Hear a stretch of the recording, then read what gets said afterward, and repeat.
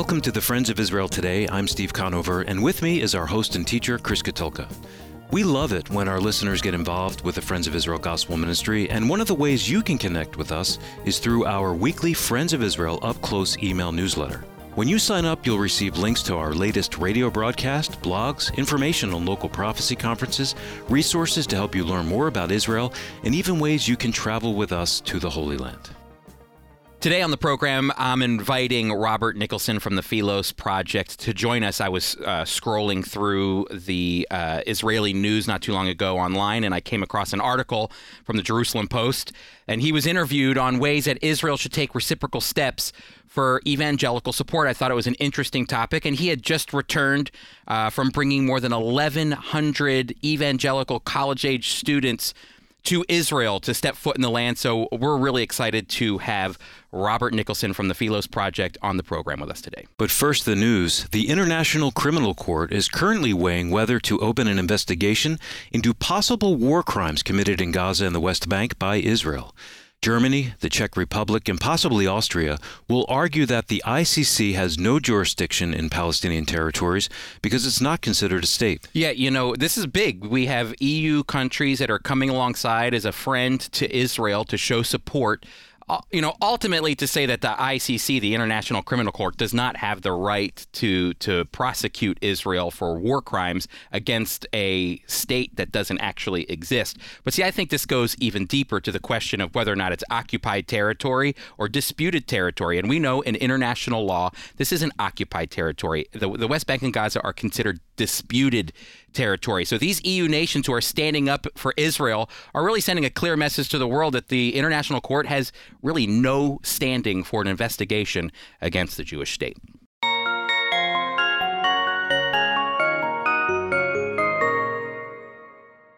Robert, welcome to the program. You're the founder and executive director of the Philos Project, which seeks to promote positive Christian engagement in the Middle East. And I know that I had a great chance to come up and visit you in your offices with your team up in New York City about a year or so ago, and I was very impressed to see all that you all are doing. But for our listeners, can you share some concrete ways that the Philos Project is promoting positive Christian engagement in the Middle East? Sure. Well, thank you for having me, Chris, and I really appreciate you guys and what you've been doing for many years. Standing on the shoulders of giants, that's what we're doing over here. But the Philos Project, we started in 2014. You already talked about the mission. And the organization is about two things, education and advocacy. On the education side, a big part of what we do is try to explain what's happening in the Middle East for Christians living in the United States and also in Canada, because it's really complicated, all of these issues related to Israel and Lebanon and Egypt and all of these things. And a big part of how we do that is by taking people on trips. So the most well-known trip that we have is through an organization we started called Passages, and that is a program to bring Christian college students on 9-day trips to Israel. It's a mix of spiritual content, also sort of political content, what's happening today with current events. And we will bring by the end of our spring break season, which is coming up here in March, about 10,000 Christian college students. And these are coming from all different denominations. Some people are very strong in their faith, some are weaker.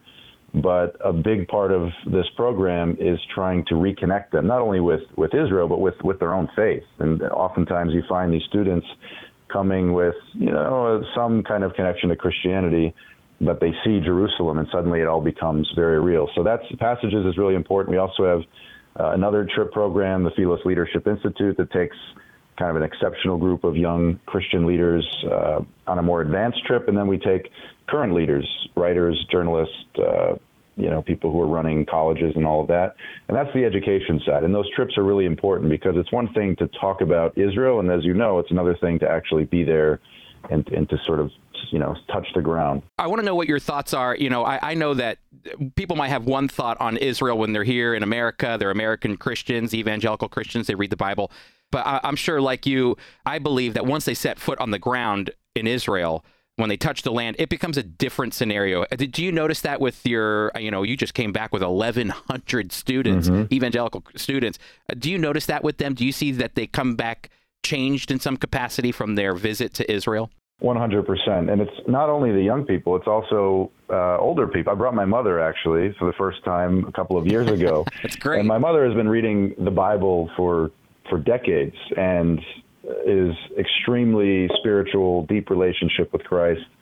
But she, there's not a week that doesn't pass where my mother doesn't text me or call me and tell me, I was reading this one passage and I remember we were actually standing on that hill. And for her, there was one particular moment, the city of Nazareth is, as you know, it's sitting up on a hill kind of overlooking a valley, particularly the valley of Megiddo. And for some reason, that really clicked with my mother that Jesus grew up looking at this view. Every day he would wake up and sort of look out at this valley and walk up and down this hill. And something about seeing the geography made all of these stories become real. And I actually brought one of my staff members there when she first started working for us maybe 5 years ago. And about halfway through the trip, she turned to me. This is somebody who grew up in an evangelical church her whole life, had heard about Jesus, professed to be a Christian. And only when she was standing outside the Garden of Gethsemane did she turn to me and say, wow, Jesus was a real person, wasn't he? Yes. Which, of course, is a crazy thing to say as a Christian, but not until that moment did she really get it. Now, I want to ask, because the reason I invited you on the program is because you were recently interviewed by the Jerusalem Post, and the whole article is about that Israel should take reciprocal steps for evangelical support.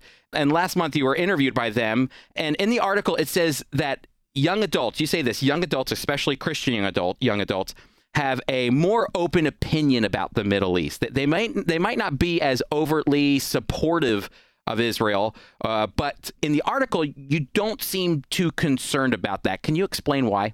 Well, I am concerned, Chris, but I often tell Jewish folks who approach me, knowing that I talk about this quite a bit, with a very worried look on their face, that it's not that these young Christians are becoming vehemently anti-Israel, because in the Jewish mind that they've seen that movie, right? And there's this fear that the Christians are going to turn on us just when we're beginning to build friendships with them. And I'm saying no, it's not quite that way. These young Christians are indeed becoming less and less connected to Israel, but they're not becoming always anti-Israel. They're usually becoming sort of indifferent and apathetic.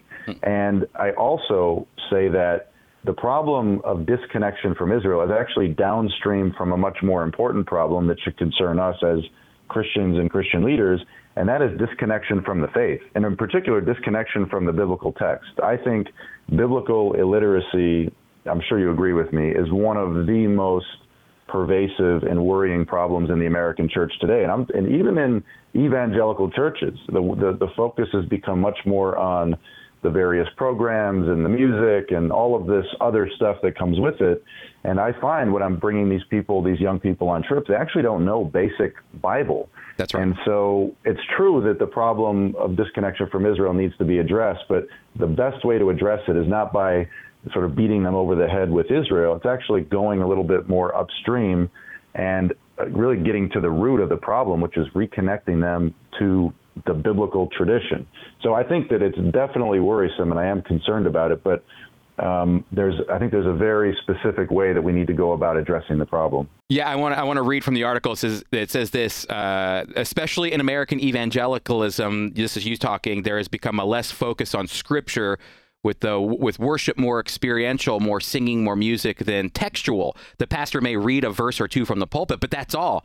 And he added that the students may say that the Bible is important, but they're less versed in it. And I love your approach here. I think this is what's so important, is a lot of times we want to make Israel the important issue, but it's really the reason Christians support Israel, the reason Christians get behind Israel is because of their view, their worldview coming through the Scriptures, not through just the political worldview or what's going on in the Middle East. It's because of a biblical worldview. Would you say that's true? 100%. You're absolutely right. And I think that, there's quite a few people, Christians and Jews, working in, call it, the pro-Israel movement.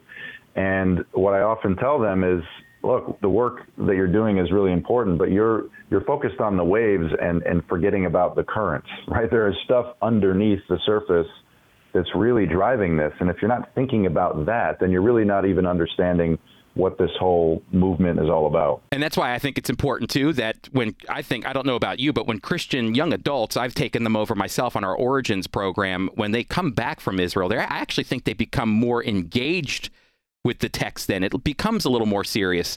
Have you noticed that when you bring your young adults come back from the Passages program?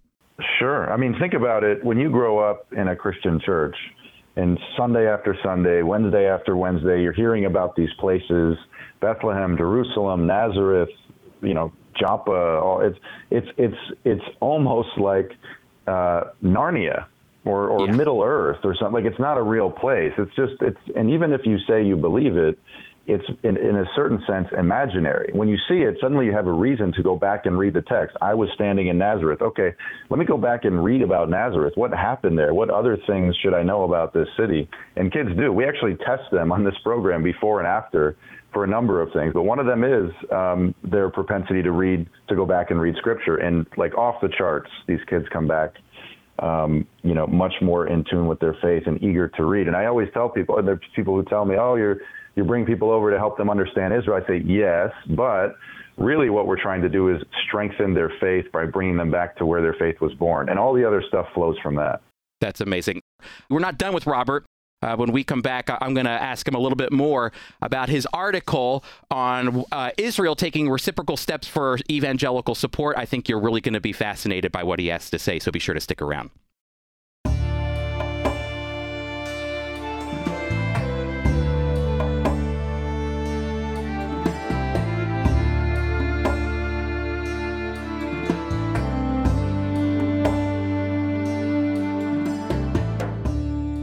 The land of Israel. Why is it this one small piece of land, smaller than Lake Michigan, is one of the most disputed lands in the world? The Jewish people want it, the Arabs want it, each group claims historic, legal, and divine rights to the land, and the debate continues on, while the world tries to sort out a solution. Well, we want to introduce you to a new booklet available for purchase from the Friends of Israel called Whose Land Is It Anyway? Inside, you will learn the indisputable facts about Israel, an accurate view of each group, and what we believe is a definitive answer to who has the right to the land. We encourage you to read through it with a friend or small group to learn more about God's chosen people and the land of Israel. To purchase your copy of this new booklet, Whose Land Is It Anyway?, visit us at foiradio.org.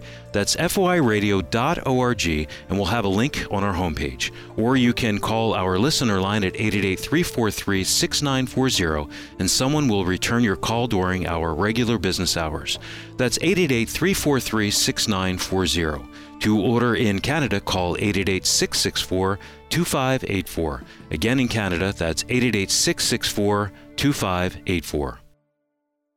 Welcome back, everybody. We are speaking with Robert Nicholson, who is the founder and executive director of the Philos Project. You can find Philos Project at philosproject.org, philosproject.org. We've been talking about the Philos Project, the work they're doing, bringing Christians over to Israel, stepping their feet on the land and really re-engaging them with their faith. Because I agree with Robert, what we were talking about in the previous segment, you've got to re-engage Christians with the text. Once Christians become connected with the text, they almost naturally want to support and love the Jewish people. They want to support and love Israel. And actually, I become amazed when I see what God is doing through Israel and the Jewish people. But Robert, I want to focus our attention here back to the article that you were interviewed for in the Jerusalem Post, which is Israel should take reciprocal steps for evangelical support. And it was written that you said that evangelical support for Israel is strong, but that Israel shouldn't take advantage of that the evangelical support in America is strong, but they shouldn't take advantage of that. Essentially, they should act in tangible ways in Israel to support the Christian community.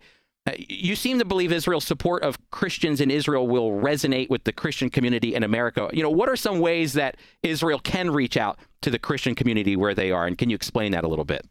Yes. Well, I should say, I spoke to the author of the article for probably 20 or 30 minutes, and this is the headline that he drew out of it.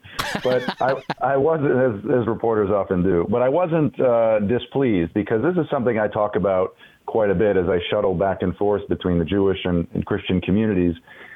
it's not that Israel should not take Christian support, take advantage of it. It's that they shouldn't take it for granted. And I think there's the opportunity for a win-win situation here. Israel has a small but very prosperous and highly educated, actually the most highly educated population in Israel, even including Jews.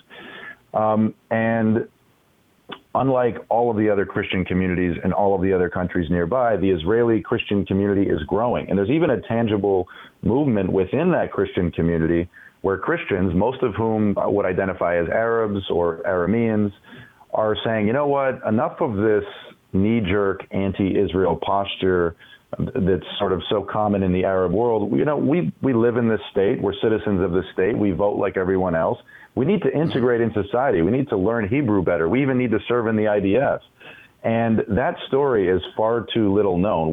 This is a very big project for us at Philos, strengthening the Christian community in Israel as they seek to integrate into the Jewish state, into broader society, as a means of helping not only them, but also helping the state of Israel.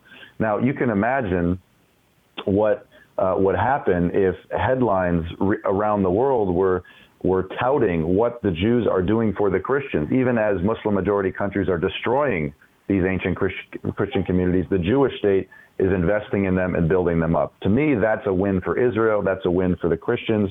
And I think for many Christians from abroad, people like you and me, one of the things that we do worry about, and it's maybe not in the front of our mind, but something that I've heard many Christians voice from different denominations, is a concern for the local Christian community, whether they're Jewish believers or Arab believers or whatever they may be. How is Israel treating these Christians? And I think that if they can arrive in the country and see that, wow, not only is this state secure and prosperous and, just a beautiful country to be in, a safe zone in the middle of this crazy region, but it's also this dynamic hub for Christian Renaissance in the birthplace of Christianity, that only can strengthen the Christian support that already exists. So I'm always there lobbying my Jewish friends in government and in civil society, do more for the Christians, and the Christians will only do that much more for you. It's a win-win for all sides. We only have a few seconds left, but I love the way your article ends. Your approach to anti-Semitism, the hatred of the Jewish people, is spot on, in my opinion. To fight hatred against the Jewish people is with loving the Jewish people. Could you highlight that a little bit, and I'll give you the last word? Sure. Well, we're seeing this resurgence of anti-Semitism around the world and even inside this country, and it's a cause of great concern. But as tragic and as awful and as terrible as anti-Semitism is, there is something beneficial about it, if you can believe it, in that even though it's awful, it brings a certain kind of clarity. It brings a clarity to the Jewish community, who often in this country especially has become more assimilated and is less connected to their tradition. It reminds them of their Jewishness. It reminds them of their connection to their Jewish past and other Jewish communities that have been persecuted through the years. But also for Christians, I think it reminds us about the connection between us. The Jews are always the first ones to get attacked, and almost always after that come the Christians, because it's the same tradition that these two people share. And I think in this moment of anti-Semitism, even as we're all working very hard to fight it, I think we should be thinking about using this opportunity as a way to reconnect these communities that are still, even though a lot of progress has been made, still sort of standing at arm's length and not exactly sure about, what we have in common. So this is a terrible moment, also a unique and even maybe a promising moment in a certain kind of way. Robert, I agree. Thank you so much for joining us. I wish we had more time to continue to discuss. I would love to pick your brain on more of these issues, especially the issues as it relates to the relationship between the Christian community and the Jewish community. But for our listeners, I want to encourage you, go to the philosproject.org, learn about the project, engage with them, find out ways you can connect with them. You can do that all at their website, which is philosproject.org. I want to thank Robert for joining us, and may God bless you in the work that you're doing, Robert. Thank you, Chris. Thank you. Now, Apples of Gold, a dramatic reading from the life and ministry of Holocaust survivor Zvi Kalisher. Over the years, the Lord has taught my wife and me to have an open door policy in our home. People are always coming and going, and some even sleep here. Once each year, an elderly Christian gentleman from Germany visits Israel and usually sleeps at our home. When he visited this year, he said, "Zvi, I'm 80 years old now. Before I die, I want you and your wife to visit me in Germany. I want to repay some of the kindness you have shown me over the years." And so off we went to Germany. And when we arrived, he surprised me with an invitation to speak at an assembly of 400 people filled with mostly Russian immigrants. It was a wonderful opportunity to speak about Christ. And while many of those present were believers, there were some unbelieving Jews in the crowd. They were just like their brethren in Israel. I knew exactly what they were going to ask. "Did you come here to make us Christians?" one asked. I replied, "I have come here to make you good Jews. I want you to turn back to the Bible, and then you will know what he expects of us. Because you do not know what the Bible says, and do not believe in the Lord Jesus Christ, I am not surprised you ask such questions. But now that you've heard the truth, you are responsible before God." This was the first time someone from Israel had spoken to them about Christ. My hosts had another surprise for me during our visit. One day, 2 of the leaders from the assembly where I preached visited us, and I recognized them immediately. They had stayed in our home a few years ago. It was a great blessing for me. I encouraged them to continue reading the Bible and trusting in the Lord. I told them, "You would be surprised how many believe in him as their Savior among our own people, the Jews. The apostles and the first believers were all Jews, and they believe what is written in Deuteronomy 18:15, "The Lord your God will raise up for you a prophet like me from your midst, from your brethren. Him you shall hear." When we trust in the Lord and his word, we always move ahead spiritually, never backwards. Just as Jews in Jerusalem always want to see for themselves what I'm reading from the Bible, so the Jews in Germany wanted to see my Hebrew Bible. When German believers spoke with them about Christ, they didn't believe them because they were Gentiles and were using what Jewish people called the Gentile Bible. I was glad to show them my Bible, so they could see for themselves. I was speaking from the Word of God. There is a Yiddish saying, "How can a cat cross the sea?" Likewise, how can a Jew from Jerusalem go to another country and preach the gospel of Christ? It seems impossible. I was thrilled the Lord gave me that special privilege of preaching to so many people. Truly, as it is written in Isaiah 2, verse 3, "Out of Zion shall go forth the law, and the word of the Lord from Jerusalem." The Lord brought forth much fruit, for which we sincerely thank him.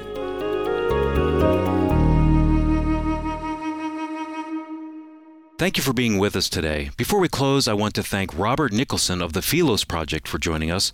To find out more information about the Philos Project, visit philosproject.org. Chris, any final words as we close? Yeah, I really liked what Robert had to say. You know, a lot of times we look at young adults and we go, these young adults, these Christian young adults, they aren't supporting Israel. What's the problem? What's the problem? And really, you know what?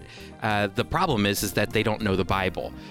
We need to re-engage our young adults in the scriptures, because I like what Robert said. I agree with him. If we re-engage our young adults in the scriptures, a support and love for Israel and the Jewish people just becomes natural. Our host and teacher is Chris Katulka. Today's program was produced by Tom Gallione, co-written by Sarah Fern, Mike Kellogg, Red Apples of Gold. Our theme music was composed and performed by Jeremy Strong. I'm Steve Conover, executive producer. The Friends of Israel Today is a production of the Friends of Israel Gospel Ministry. We are a worldwide evangelical ministry proclaiming biblical truth about Israel and the Messiah while bringing physical and spiritual comfort to the Jewish people.